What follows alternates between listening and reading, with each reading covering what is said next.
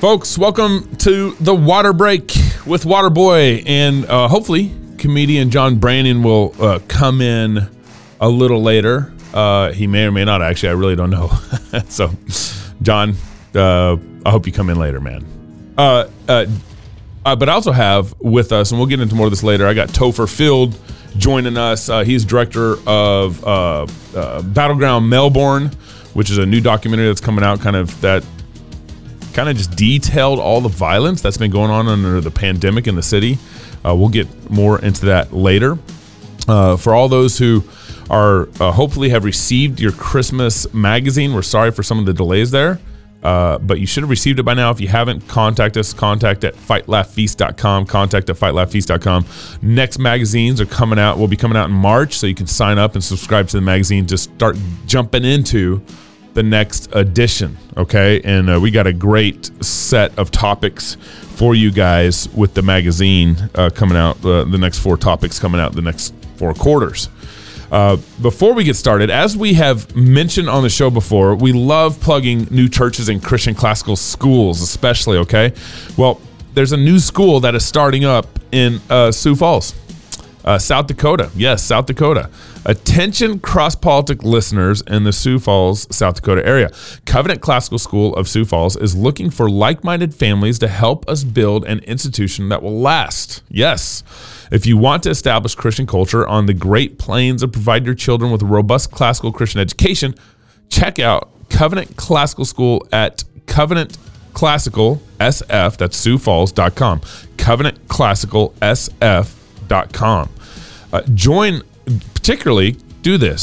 them on January 24th for their next interest meeting and enroll your pre-K through 6th grade students for the 2022-2023 school year before February 1st to receive 20% off your application fee. That's exciting. I love me some classical Christian education. If you're in the Sioux Falls area, make sure you guys at least attend the meeting. It might be something that would help you in your family and your Christian walk. Second plug before we get into this, Reform Sage was founded in 2018. The Reform Sage exists to edify Christians with products and services that build up the kingdom of God and proclaim the gospel to all. They have created products that are unique, useful, beautiful, and humorous. And they have wood art. Yes, that's right. Wood art is really cool. Engraved wall art, apparel, drinkware, decals, stamps, and much more. They also regularly make custom merchandise, so you can kind of reach out to them at wholesale prices for churches, ministers, and businesses that want to add or expand their product offerings, in turn increase revenue. Please use promo code. Do this. Use promo code FLF22. That's, Fight Laugh Feast. FLF22 for 10% off your first order. And then there's this that's going on right now. All apparel is marked down until Super Bowl Sunday. No promo code necessary. Shirts are $20. Hoodies are $30. They are changing apparel vendors and removing some designs. And so they do not know all this time what color sizing options they will have available and all that stuff come March 1st. So if there's an apparel combo you want, design, size, logo, better grab it before it's gone. The sale ends February 6th. That's apparently Super Bowl Sunday. Okay.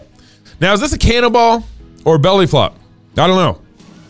I have some good news and some bad news. Okay. The good news is that SCOTUS just ruled. Okay. SCOTUS just ruled 6-3. Okay. SCOTUS just ruled 6-3 that there's no nationwide vax mandate. Okay. That's good. Okay. That's the good news. They canceled the Biden vax mandate.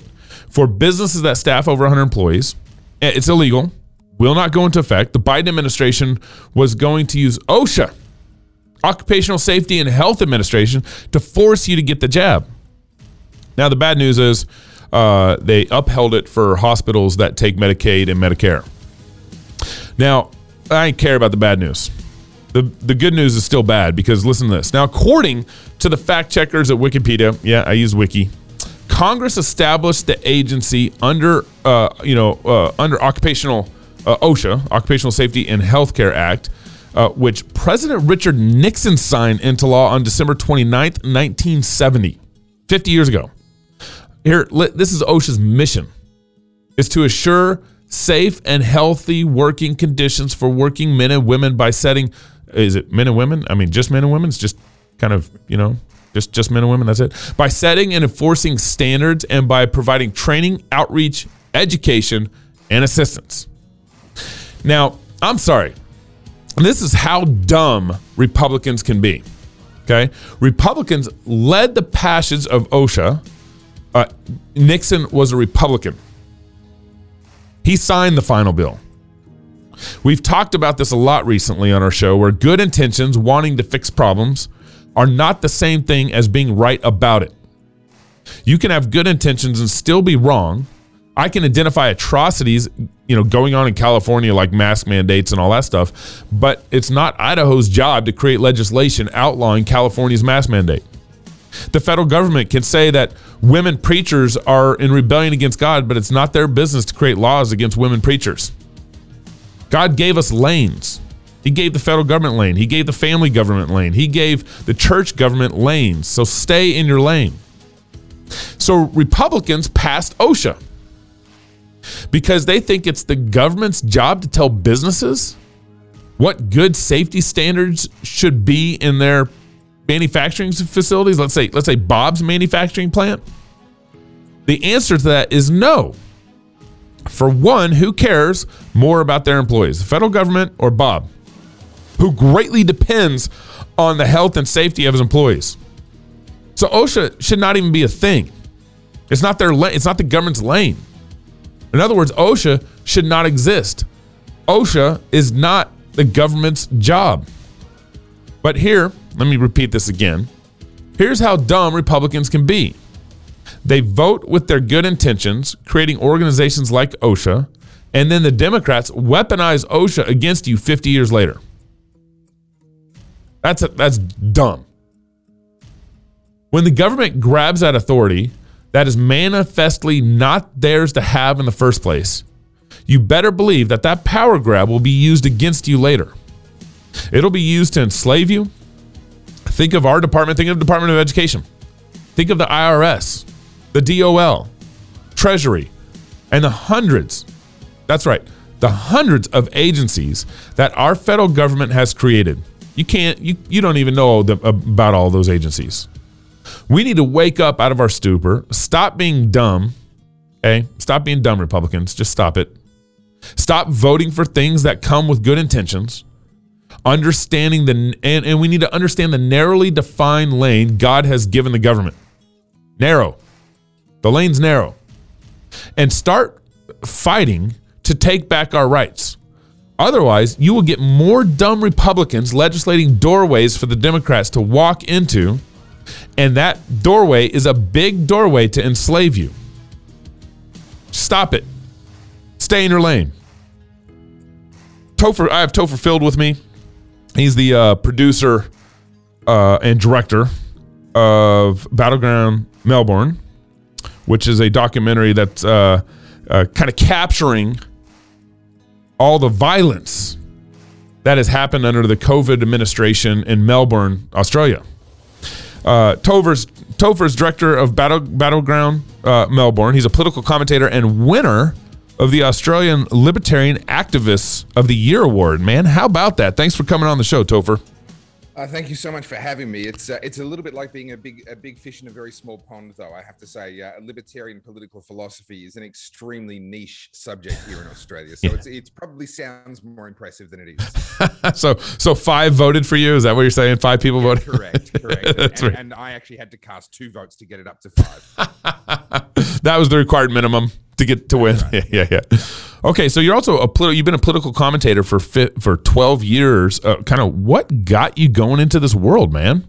Oh, by accident. My cousin, who worked at the same place that I did at the time, I was a forklift driver working in the logistics company. He walked in one day and he said, "Oh, Topher, you should apply for Project Next." And I said, "What's that?" I had never heard of it. It was a program that a mainstream journalist in Australia was doing at the time, trying to find new, undiscovered talent, writers, producers, presenters of news. And to apply, you had to make a video. So I made a video and it wasn't successful. And then I just put the video online on a brand new YouTube channel and sent the link to my mum. That was it. No subscribers, no nothing. Yeah. And for reasons that I still don't fully understand, the video began to get picked up and began Wow. to travel around Australia, and more people watched it, and people began to reach out to me asking me to do additional videos on other topics. And eventually I said yes to one of those people. I said no to many. Yeah. Eventually I said yes to one, and that really was the birth of what is now sort of Topher Field, political commentator, documentary maker. Wow. Well, that's great. Well, before we get any further, I want to roll. So this documentary is actually being released, I think today. Is that correct? Today's the official release date. Yeah. And so I want to roll the trailer for everybody so they can catch kind of the gist of what's happening. So let's roll the clip. I want to say to the people of Victoria that I'm sorry. It's not okay. This country is being pummeled. I swore to protect you, and I failed.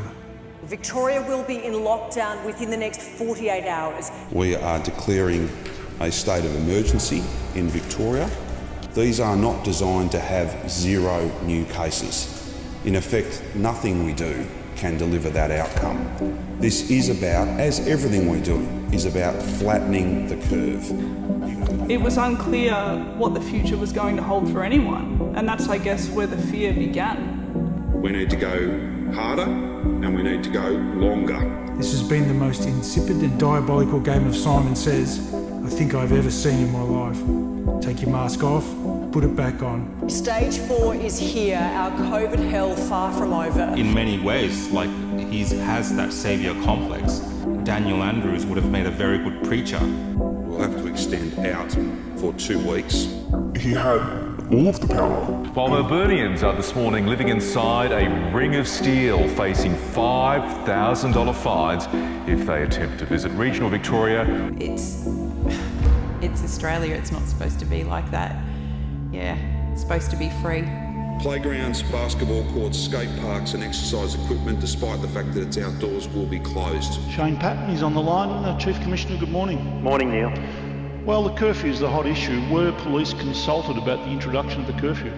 No. We're going to focus on a video. It's been widely shared and it shows a woman being arrested for trying to organise an anti-lockdown protest. What on earth? That was actually one of the things that convinced me that I needed to protest. We felt a duty, no more really than a duty, to do something and to continue growing the movement. And frankly, I'm making a serious point. I don't know what half of them were protesting against. You. Well, a lot of them. Then, well, good on them.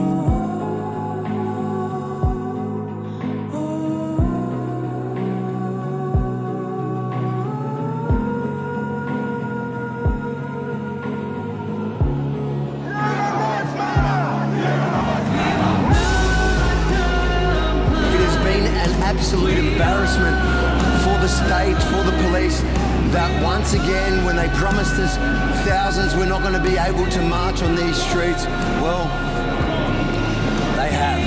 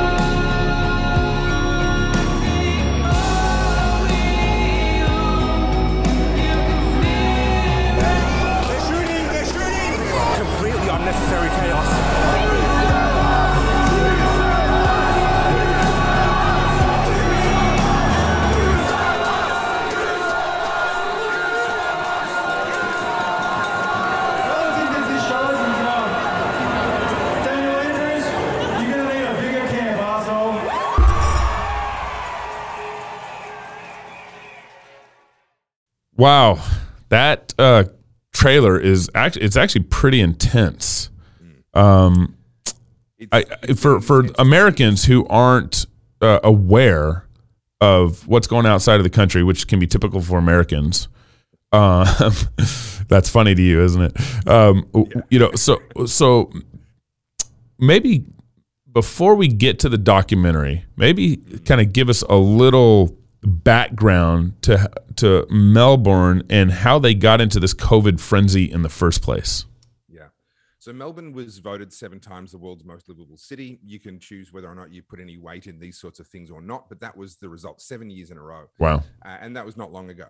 And we certainly have been one of the, growing up here as I did, was winning the lottery. You really had won the lottery to be here. There was a lot of opportunity, plenty of work.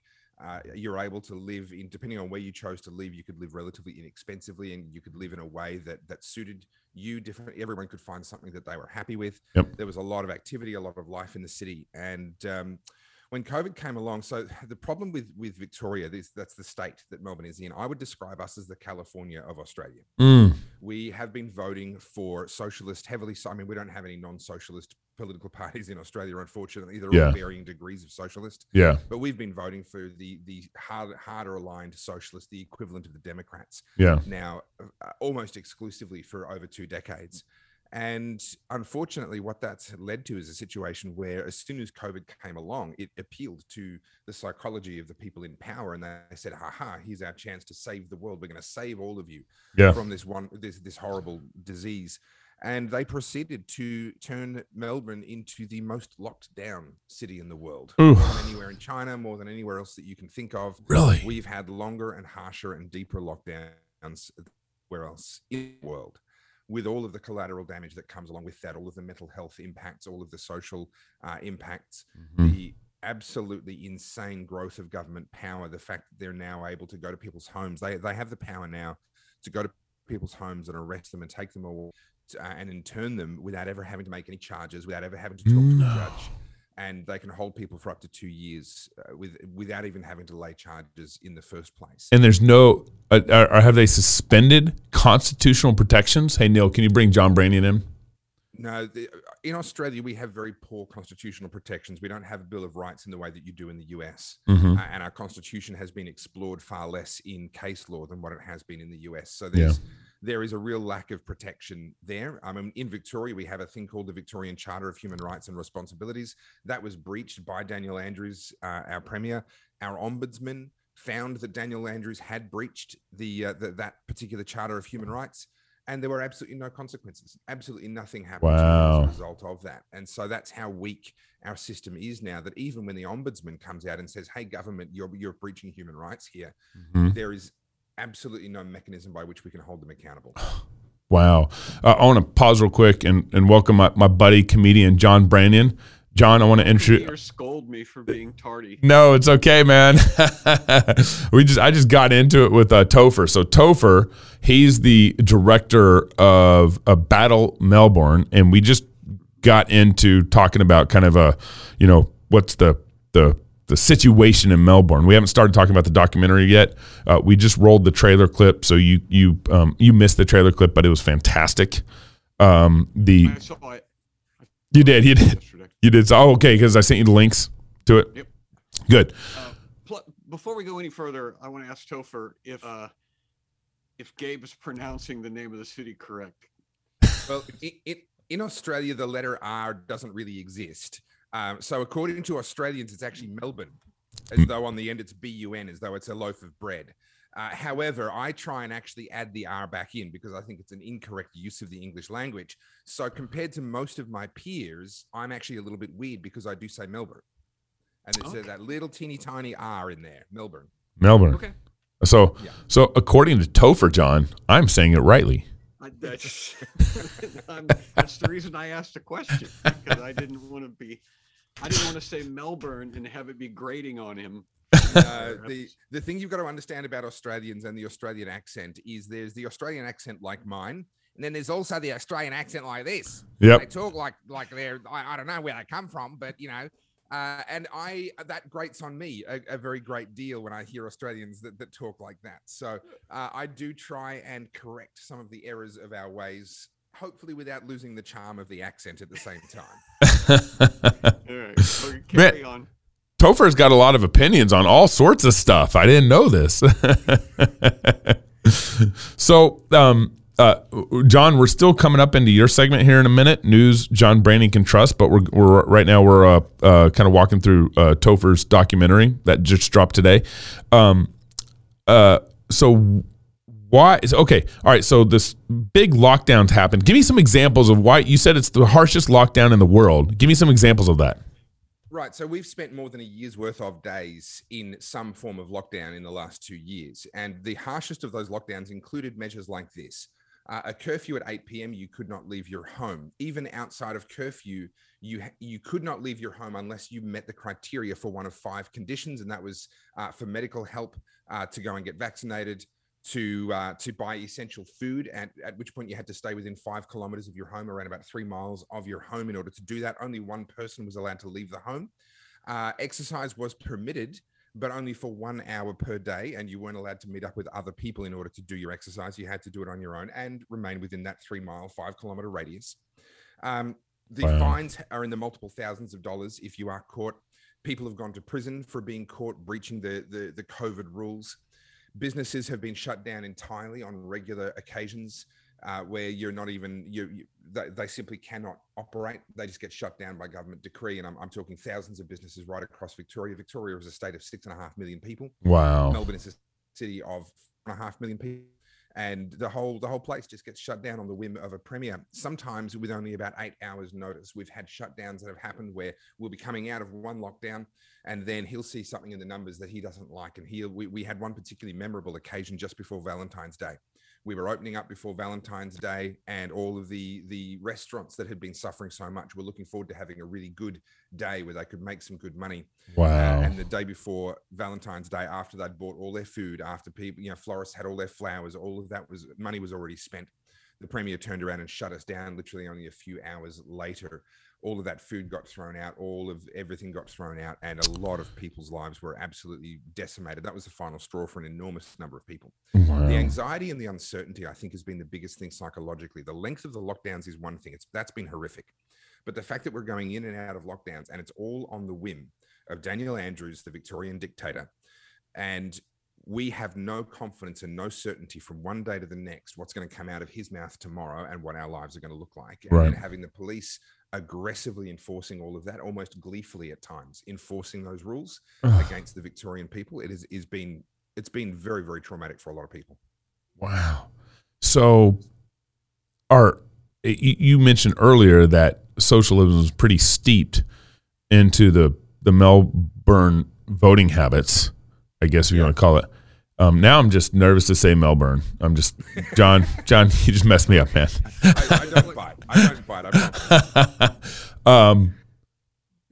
Are people waking up out of socialism? Or are they kind of waking up? Or is it just like kind of the 2% that are just getting mad? This is probably the silver lining in all of this. So we don't really have a major non-socialist party. So it's a little bit like your Republicans and Democrats, and your opening monologue there highlighting the fact that really the Republicans are making all kinds of mistakes, and they're just a slightly less bad version in many cases. Yeah. That actually end up giving the Democrats what they need. Well, the same thing's happening over here. So the silver lining, though, is the polls are now indicating that for the first time in modern Australian history, we're looking at potentially as many as 30% or more of all voters actually choosing to vote for someone other than those major parties. So the questionnaire or the poll asked about 4 parties. The so-called Liberal Party, which is actually supposedly our more conservative party. We use a different nomenclature to what you do in the US. Okay. The Labor Party, which are the ones that we have in government. They're the more left-wing of the 2 big ones. The Greens, which are the Marxists. And also the National Party, which are sort of national socialists, if you like. Yeah. Not to the degree of Nazism, but that is ultimately that is their philosophy, is a philosophy of national socialism. Okay. And those 4 attract about 70% of the vote according to current polls. Now, normally they cover about 94, 95, 96% of the vote. Okay. So for them to have been brought down to about 70% of the vote between them, and about 30% of people are already saying, I'm not going to vote for one of them, I'm going to vote for somebody else. We do have some small freedom-loving parties, okay. And it looks like they are going to have their best years ever. Is it going to be enough? No idea. Yeah. Now, so you filmed this documentary. Basically, talk to me like I know nothing about Melbourne. I know nothing about the characters that are in the documentary. Explain, kind of summarize what's going on with everything. Yeah, so I only filmed part of the documentary. A lot of the documentary is actually using news footage and using footage that's been filmed from people that have gone to the protests themselves and have given me permission to use their footage in the documentary, or I've used it under fair use, depending on what it is. So essentially what happens is when lockdowns begin and all the uncertainty happens, the media fear campaign happens in early 2020, there is a period of time there where people are willing to give the government the benefit of the doubt. There is a period of time where people say, okay, 14 days to flatten the curve, we'll go along with that. And you got that too in Australia? Yeah.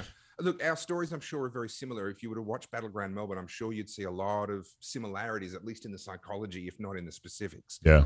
So people kind of went along with that. But for us, it didn't end with that. It got dragged on, and the rules became more and more insane. The enforcement became increasingly harsh. And that, of course, ultimately led to protests. Mm-hmm. I spoke at the very first protest, which was actually in April 2020. There were 70 people there.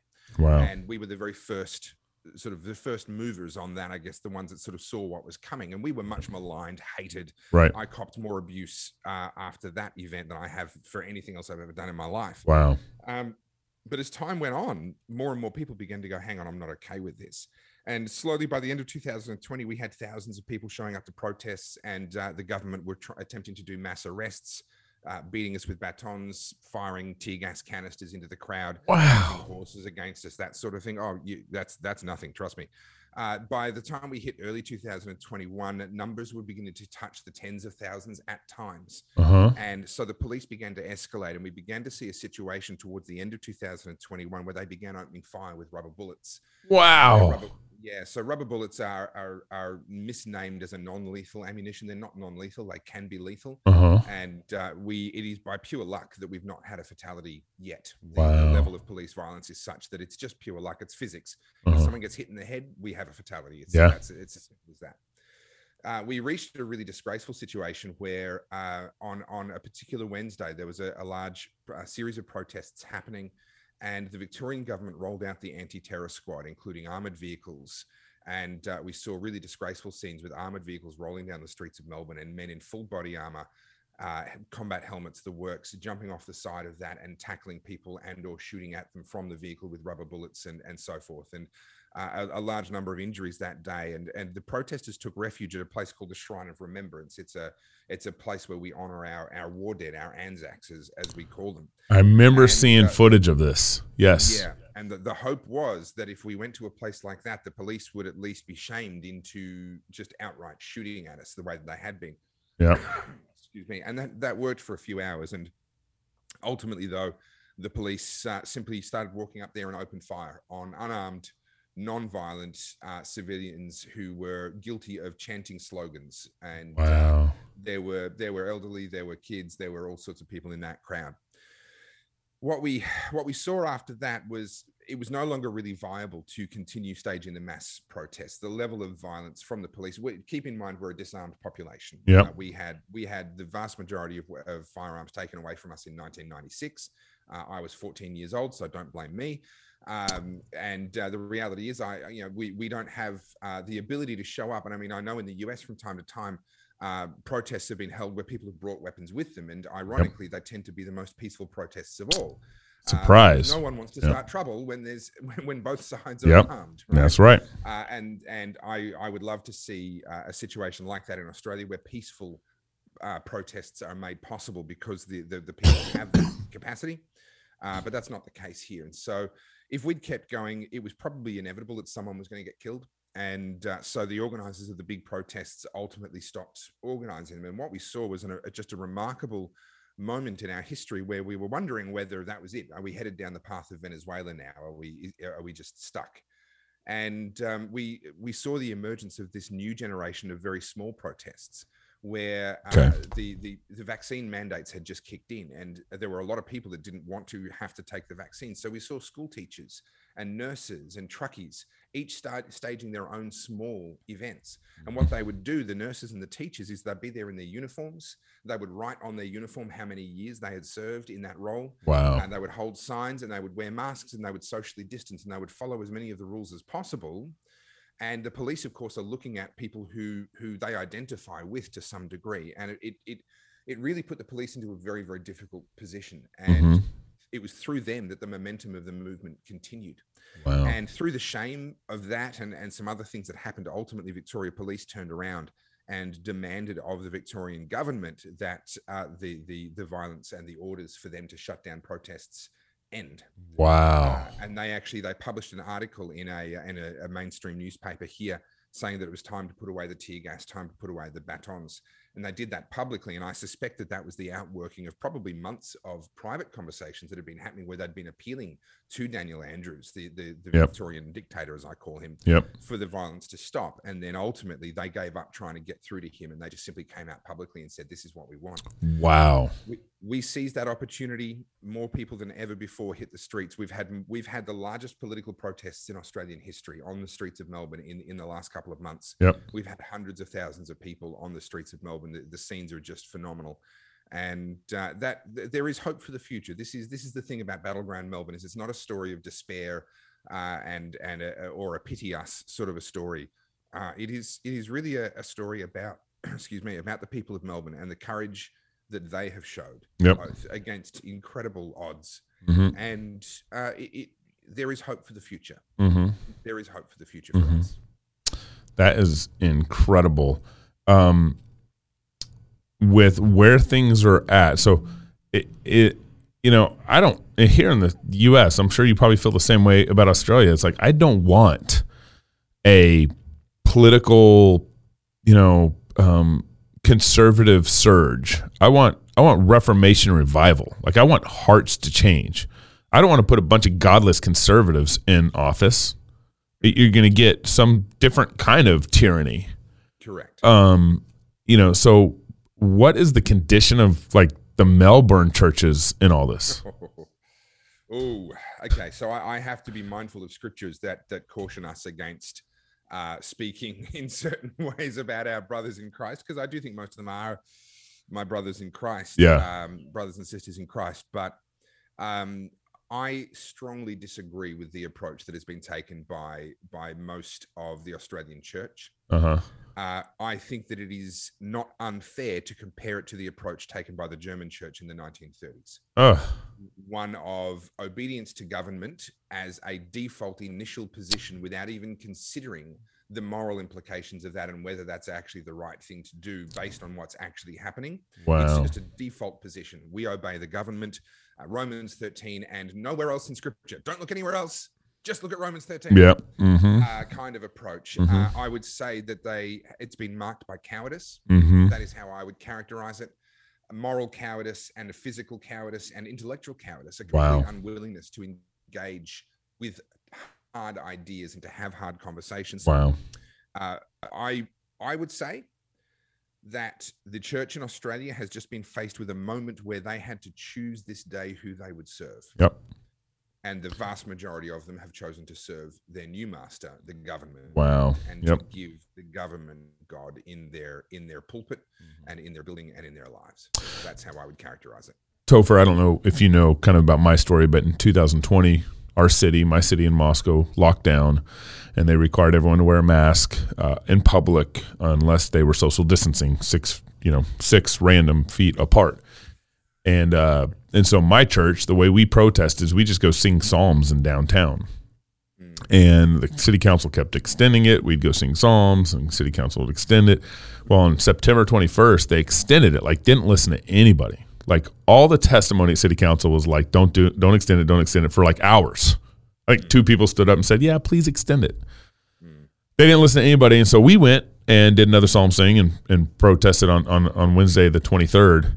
And without wearing masks, without social distancing, we went to City Hall. So we were just directly, instead of downtown, we went right to City Hall parking lot. We got there, and they had spray painted circles 6 feet apart in the parking lot. So they can kind of objectively see, hey, look, they aren't standing 6 feet apart. And there's about 200, 300 of us in the parking lot singing psalms. And as soon as we started, the cops came and arrested me. And they arrested one of the couple along with me. And I remember it's still eerie, man, that I got arrested. They violated my First Amendment rights, and they violated my Fourth Amendment rights. So First Amendment rights, free speech, right to worship, right to petition. Yeah. And so I got thrown in jail that night and got released later. And well, anyways, that we, as soon as I got out of the studio, one of my other hosts said, go to the studio right now. We're going to do a live show right now. Go to the studio. So as soon as I got out of jail, walked over to the studio and we did a live show, and that went all over the place. Eventually, President Trump ended up retweeting my arrest. But I had pastors in Russia and India, and there's one other country emailing me and said, I couldn't believe this happened in America. Yeah. But what had happened, and you can see what happened to Melbourne on kind of a major scale was starting to happen locally here, because the city council and the mayor were saying, hey, lockdown. You can get arrested if you don't, and the cops. I mean, I had a relationship with the chief of police. I went to his office a month and a half before I got arrested, and we talked about everything. And then he was behind the arresting officer. He was standing right behind the arresting officer. And they all knew me. And so anyways, they arrested me. And, First Amendment rights here in America, we're protesting, we're petitioning, we're worshiping, we're doing everything the First Amendment allows for. But the cops had gotten so worked up in all that panic and fear, and believed that they had to obey the council and the mayor, that they violated constitutional rights and everything. So anyways, my case got dropped and they lost my case. And now I'm in a federal court suing my city over it. But that's my small experience. It didn't get violent. No. Look, I've been arrested as well. I have 2 charges of incitement against me. So this is how they would try and silence people like myself who were willing to speak out. Yep. They would use this charge of incitement, and that allowed them to put bail conditions on people. And I was very lucky with my bail conditions. Others were not. There were a couple of individuals actually who went to prison because they refused to accept the bail conditions.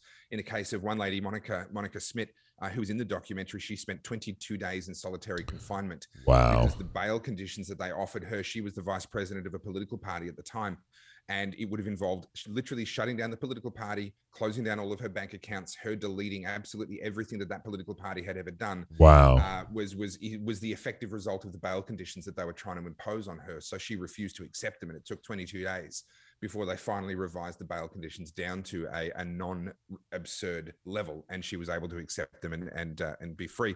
In fact, I believe she faced court yesterday, if my memory serves me. I don't know the outcome yet.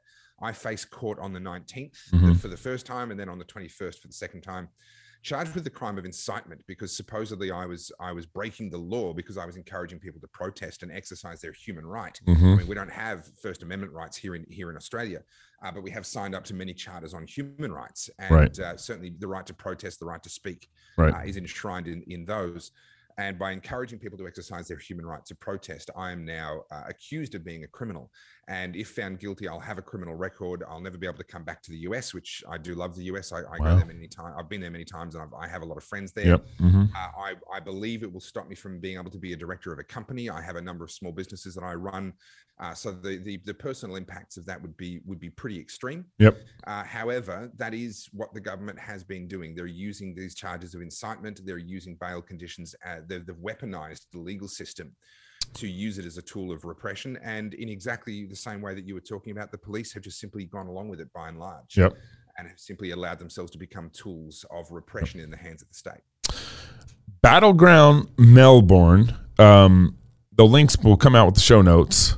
And you can actually go to Topher Field, Topher, Topher Field, FIELD.net to actually get to everything. But it's on YouTube right now, and it's actually, is it premiering tonight in Australia, or did it already premiered? Last night in Australia, so it's Friday morning here right now. Okay. And Great. It was last night in Australia. So your Thursday night, our Wednesday, our Wednesday morning. It was your Thursday morning, I believe. Yeah. Okay. Okay. And you can check that out. Now we need to end the show with just a little lighter note here.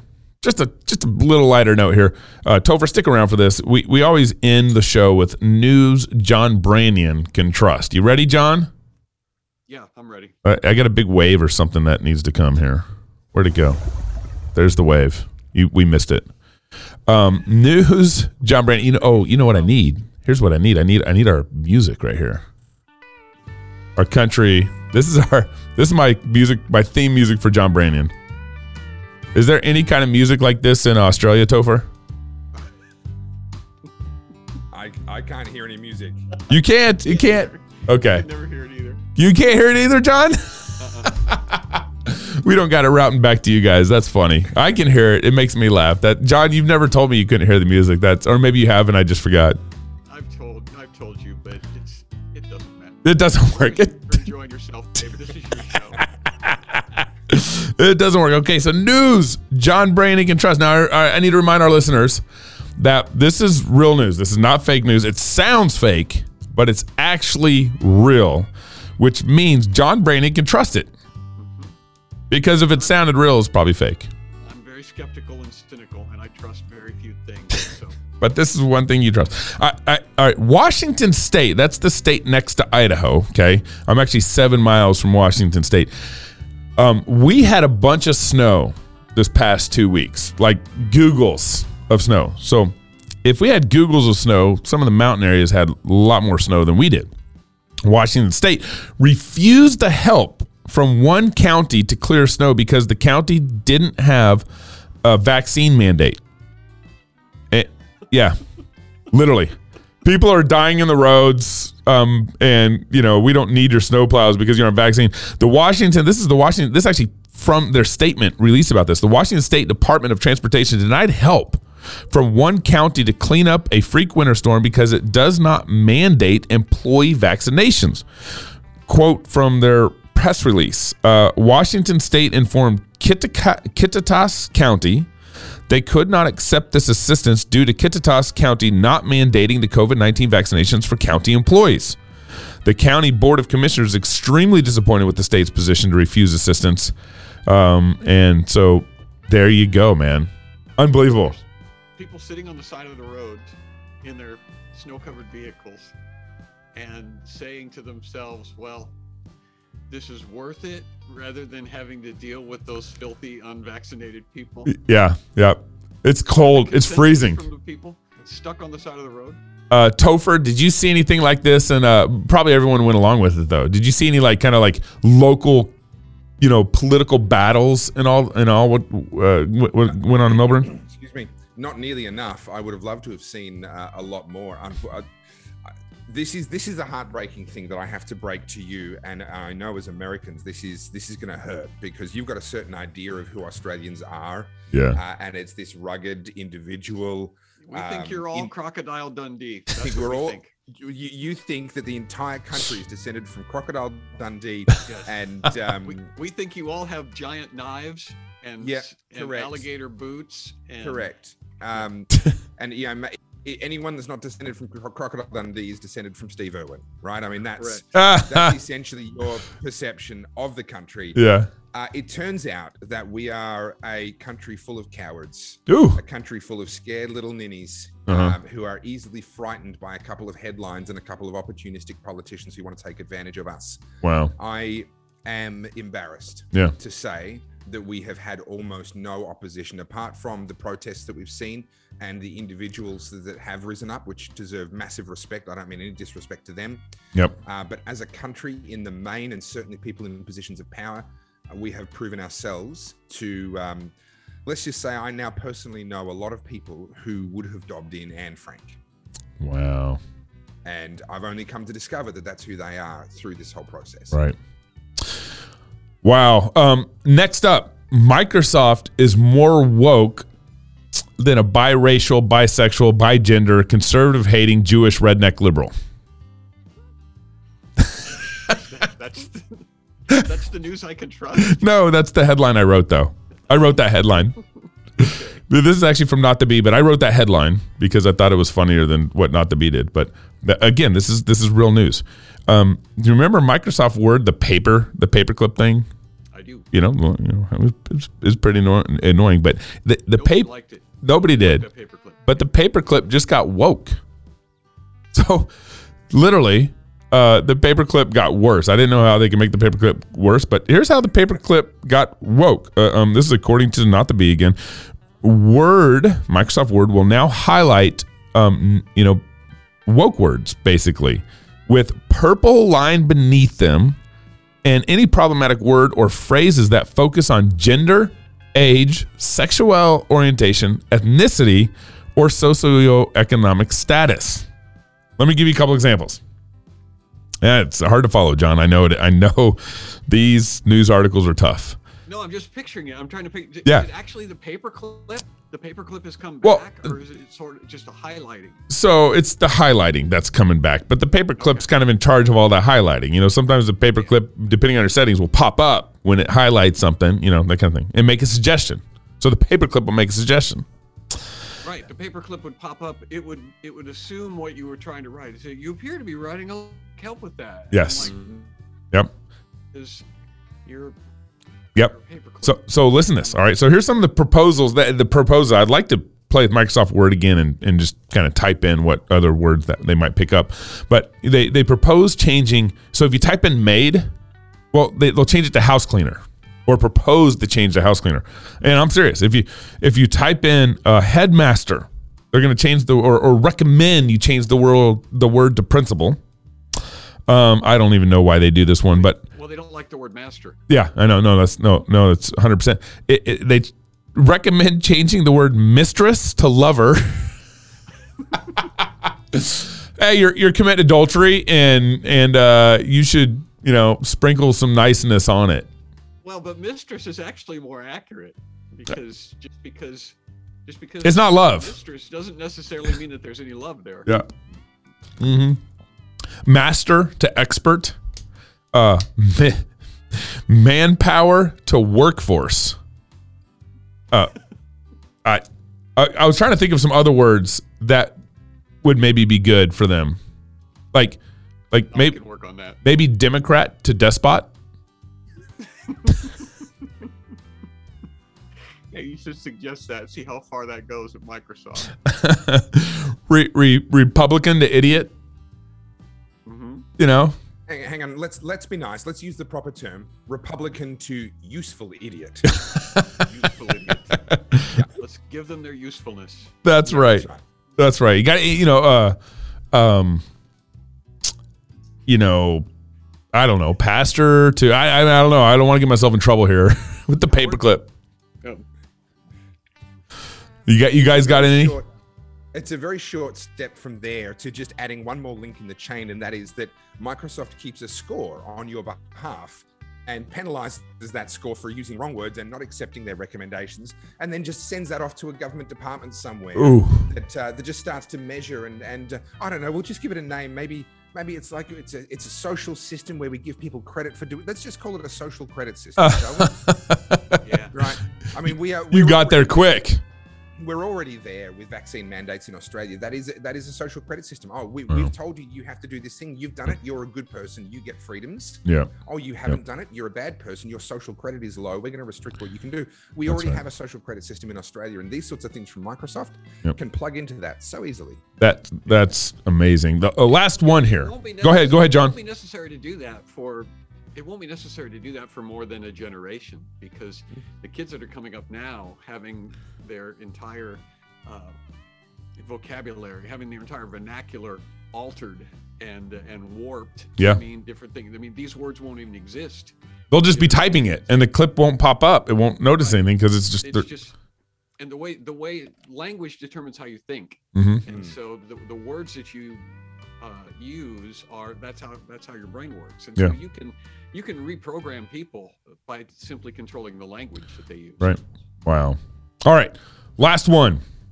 Again, I actually got them all from Not the Bee today. Campbell Soup.